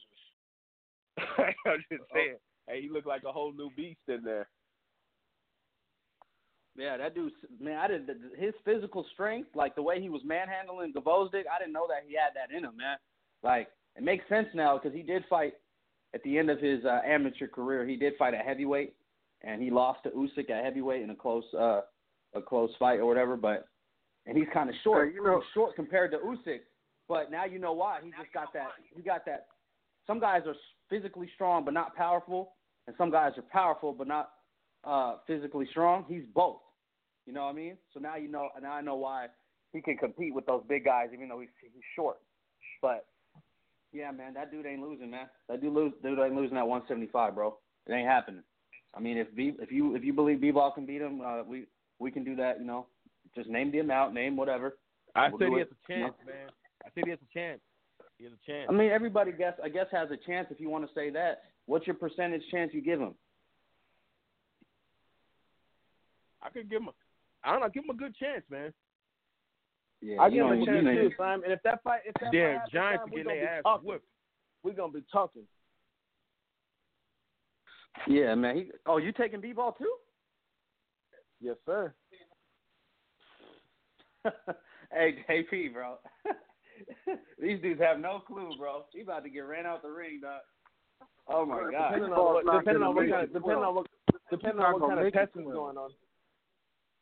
Ryu is not going to make it. Hey, hypocrisy at its finest. The same guy that used to accuse me of saying stuff like that, he's throwing out allegations now. Okay, I like it. I love it. I love when people, you know. Brother. We'll engineer what I'm understanding. Now you're a dermatologist all of a sudden. Hey, I'm just saying that's what happened back then. I don't like this Simon JP teaming up thing today. I ain't fucking with it. But Will, I got you, bro. I seen the back net too, brother. And mute their asses. Yeah, we might have to bring out that mute button. Real talk. But anyways, guys. Like Triple G say, guys, you're my friends. Guys. We need to stop arguing. Speaking of Triple G, all you Triple G fans, that's all we ever wanted to see from your boy. They say he's a killer. They say all this, you know, everybody's ducking his boogeyman, but you can't stop nobody.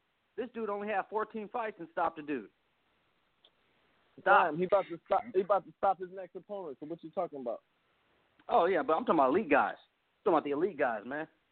You know what I'm saying? Beterbiev did it like it was nothing. Beterbiev after the fight was like, I wasn't even that good. I'll be better next time. I wasn't even in the best shape. It's like, damn. Hey, that fucking mountain man. I ain't playing, bro. I'm calling him like on some Numig what's his name? Khabib Nurmagomedov shit. He's on that mountain lion caveman shit. Real talk.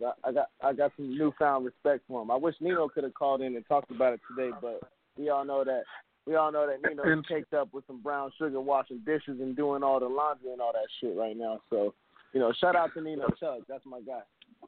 Hey, one thing that's super dope about him is that a guy with that much brute strength, you rarely see have any like technical ability. And his like I said, his shit has a calculation to it, and it's technical and it's measured. You know, it's not just reckless brute strength with no rhyme or reason. And he can jab, and he can move a bit, flips punches well. His defense is good. You know, very sound defensively. I mean, he was getting hit, but I think for the amount of punches Gvozdyk was throwing and the level of competition Gvozdyk is, I think he did very well defensively for a fighter who's not a guy who's going to be elusive. So, real good, man. And Gvozdyk kind of borderline quit, you know. He did at the end. Like, the way he went down. Ain't no borderline. He did quit, bro. He quit before that 10th round even started. He wanted out of there, man. You know what I'm saying? And the problem with what Gvozdyk was doing was he wasn't sitting down on his punches enough. You know what I mean? Like, he needed to sit down at times and just fight him. Really, really try to get his respect. He was trying to do too much, you know, pity-pat. He needed to really sit down and just, like, really put it together. And, you know, he still a few times, you know, got his attention, but it wasn't enough to slow Beterbiev down.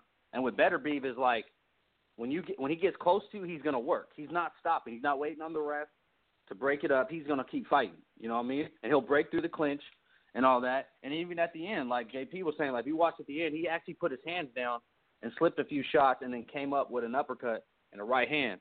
And that's what finished him at the end.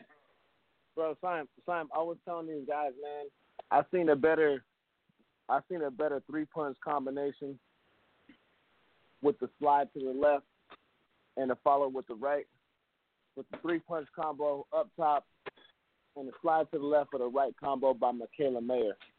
Way smoother than I've seen the exact same combination with a follow-up from Gvozdyk that I've seen, because, you know, some people do it smooth and some people do it out of fear. And I just seen that Gvozdyk was fighting like a scared man that night.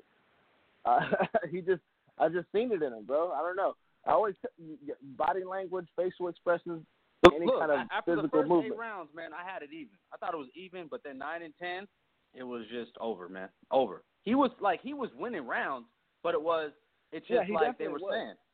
It was just that, like, down slowly. He was getting like broken it down was from the pressure. Beterbiev's punches. Beterbiev's Good punches point. had more of a debilitating effect on Gvozdyk, and then some guys, you know, some guys are more used to a dogfight than another, and then Beterbiev seems like it was just another day at the office. You know, while Gvozdyk, that was like Major Taylor Chavez. It was like Major Taylor Chavez first fight. You know what I mean? That's a good way to break it. That's a good way to say it, Simon. Because like when I was talking about it before, I don't know if you were on early, but like before I was saying, it was just like, you know, there was very little facial expression or any kind of. It was a reactionary defect to Gvozdyk with the shots he was landing, because he did land some good shots, and when opposition just continues to press forward and there's just no fault in the game where it's like what you did has no effect on me. It definitely takes an effect on the psyche. And for Gvozdyk, he's already dealing with a problem, you know, psychiatrically when it comes to this guy's knocked me out before. So you want to get that get back. And I alluded to the fact that if you ever seen Uncle Drew, Simon, we both basketball fans. Uncle Drew, remember Dax was afraid of that white boy forever because he had blocked his shot. And he couldn't get no get back until the very end. But, you know, in the real life sport, there's no happy ending. But he was shooting. The thing was, is like, what I mean by like his punches had more of an effect, like they both were throwing right hands to the body. Gvozdyk did a lot of it earlier, but Gvozdyk was shooting that straight right hand to the body. Boom, boom. But when he would do it, Beterbiev would just stay there. You know? When Beterbiev would hit Gvozdyk would back up. He would take a big, you know, deep breath and then back up, you know? It just had more of an effect, man. That's really what it was. And it just broke him down, man. Just chopped him down, and then, like, at the end, man, I got to say, man, it did look like he kind of quit, man. You know what I mean? I know people are going to say, he just went down and they stopped it. But if you really watch his body language, and even at the end, he took 3 some knees. of those punches didn't even seem like they landed, and he just fell down. You know? Yeah, I don't care, man. Yeah. I'm calling him quit, bro. Yeah, we all think he quit. He just took 3 knees. He didn't get dropped. I don't think he even quit. He quit. I felt bad for him. I don't think he quit. I think it's the pressure and the cumulative damage is what broke him down. I mean, you can't say a guy just quit like that, man. I mean, gave it. Well, no, we can say whatever we want. What do you mean, dude? Calm down. No, he didn't. It wasn't that. It was the cumulative damage and the pressure. Well, he didn't go like, what was that? You guys can help me right now. What's the African heavyweight? The guy who made that one dude walk out the ring before the fight even started? No, that's not. That's not even quit. That's just like.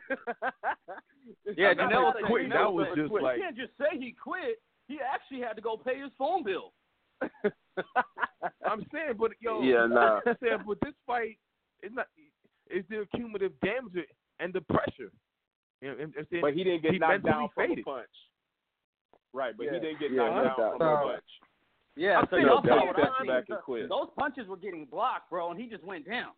He had his hands up and everything. It wasn't like a free shot where he's hurt and he's trying to fight back and he's throwing wild punches and then like boom, a guy hits him. He was blocking a lot of those punches and just going down. I'm saying, but when you tally up the fatigue-wise, the cumulative damage, as well as the pressure, fatigue makes you quit. You know what I'm saying? Not necessarily. I mean, like as far as he was getting beat up, he couldn't take anymore, so he quit. Unless you got a lighter glove advantage. But hey, what's that saying? Man, fatigue will make the toughest man. Something like that. What's that saying? Come on, man. It's like he was done, bro. He was done. Yeah. So once the gas tank's out, man, there ain't nothing you can do, bro. There's nothing you can do. But hey, man, you know what? That's all we got for today, fellas. Until Wednesday, when Willa brings it on us with that, figuring what we got coming up for the week, man. I want to thank you guys for coming we got over the here. unification. We got the unification with Progress and Taylor next weekend. Hey, all the smoke. And the Shakur fight. Fighting his brother-in-law. Yeah, and Shakur is fighting his brother-in-law. Yeah, he's going to fight his brother-in-law for the love of his sister. Hey, that's dope. I would love to beat the shit out of my brother-in-law. But, hey, that's what's up. So Wednesday, we got to get back on here, fellas. It'll be 7 o'clock from my side, JP's side, Seattle Sime's side. Janelle will be a little bit later. But Wednesday, we got to get it on. We got to get it popping because, we got a lot going on coming up. But that will be the end of this one for today, fellas. I mean, we got. I wanted to have a short show, end up turning up to be an hour and 40 plus, but we got time restrictions over here before Blog Talk cut us off, and we end up talking for no goddamn reason. So I want to just thank you guys for joining us, man. And I wanted to end the show without me saying something, but I'm going to give a shout out to, Patrick Day for the recent happenings in boxing. We've had a few of them. So I sent Willa a clip that we're going to play the soundbite that had happened this Friday on ESPN because it was a great piece put out. And I want to end it with that. But speaking for myself in the San Joaquin Valley of Central California, Seattle, Washington, Houston, Texas, the Southern California area where God seems to lay his lawn chair out, and all the way to upstate New York. I thank you guys for all joining us, everybody who's rocking with us. Please share, like, subscribe, comment, give any kind of feedback. Boxing fans worldwide, local, and global, we rocking with you. So appreciate you all. And I want to just say that we'll be back sooner rather than later. Have a better Monday tomorrow than that you had last week. Thank you, everybody. And want to give our well wishes and a great tribute to the one Patrick Day. Willa, TJ, my guy, let's drop that track to show some respect.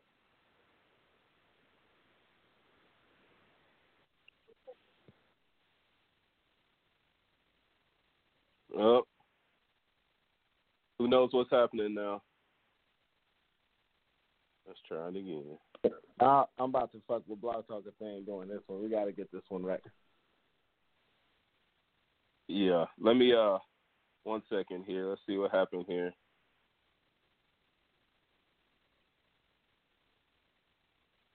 Make sure Blog Talk ain't tripping. Okay, yeah, here we go. Yeah. Let's get it in. All right, this is a shout out from the Outsiders Boxing Podcast to Patrick Day. One love to everybody in RIP. Appreciate you. Patrick Day wasn't your typical boxing story.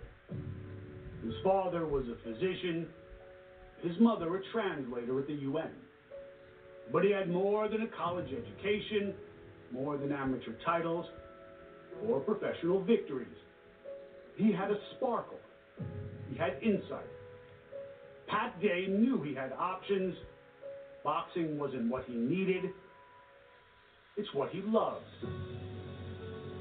Since he was 14, he walked across the street, started hitting the heavy bag in the neighbor's garage. Every day in this life that God blesses me with, I'm just getting stronger and getting wiser. In boxing and in life, people tell me I have the soul of somebody who's 80 years old, and I'm not 26 years old really. So by the time I'm 31, I'll be going on 90 years old.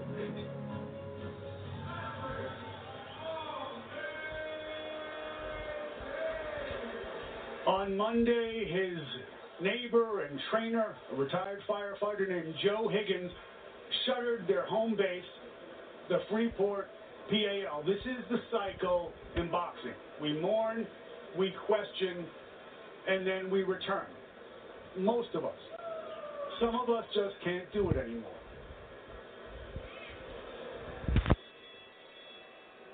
Ladies and gentlemen, your attention please for a solemn moment as we pause to recognize the recent and tragic loss of much-loved boxer Patrick Day. A super welterweight contender, he captured the WBC Continental Americas title, but moreover, he captured the hearts of so many with his unparalleled, generous, and endearing spirit. We truly lost a wonderful man. At this time, ladies and gentlemen, please rise and remain silent as our timekeeper tolls 10 in honor of the fallen Patrick Day.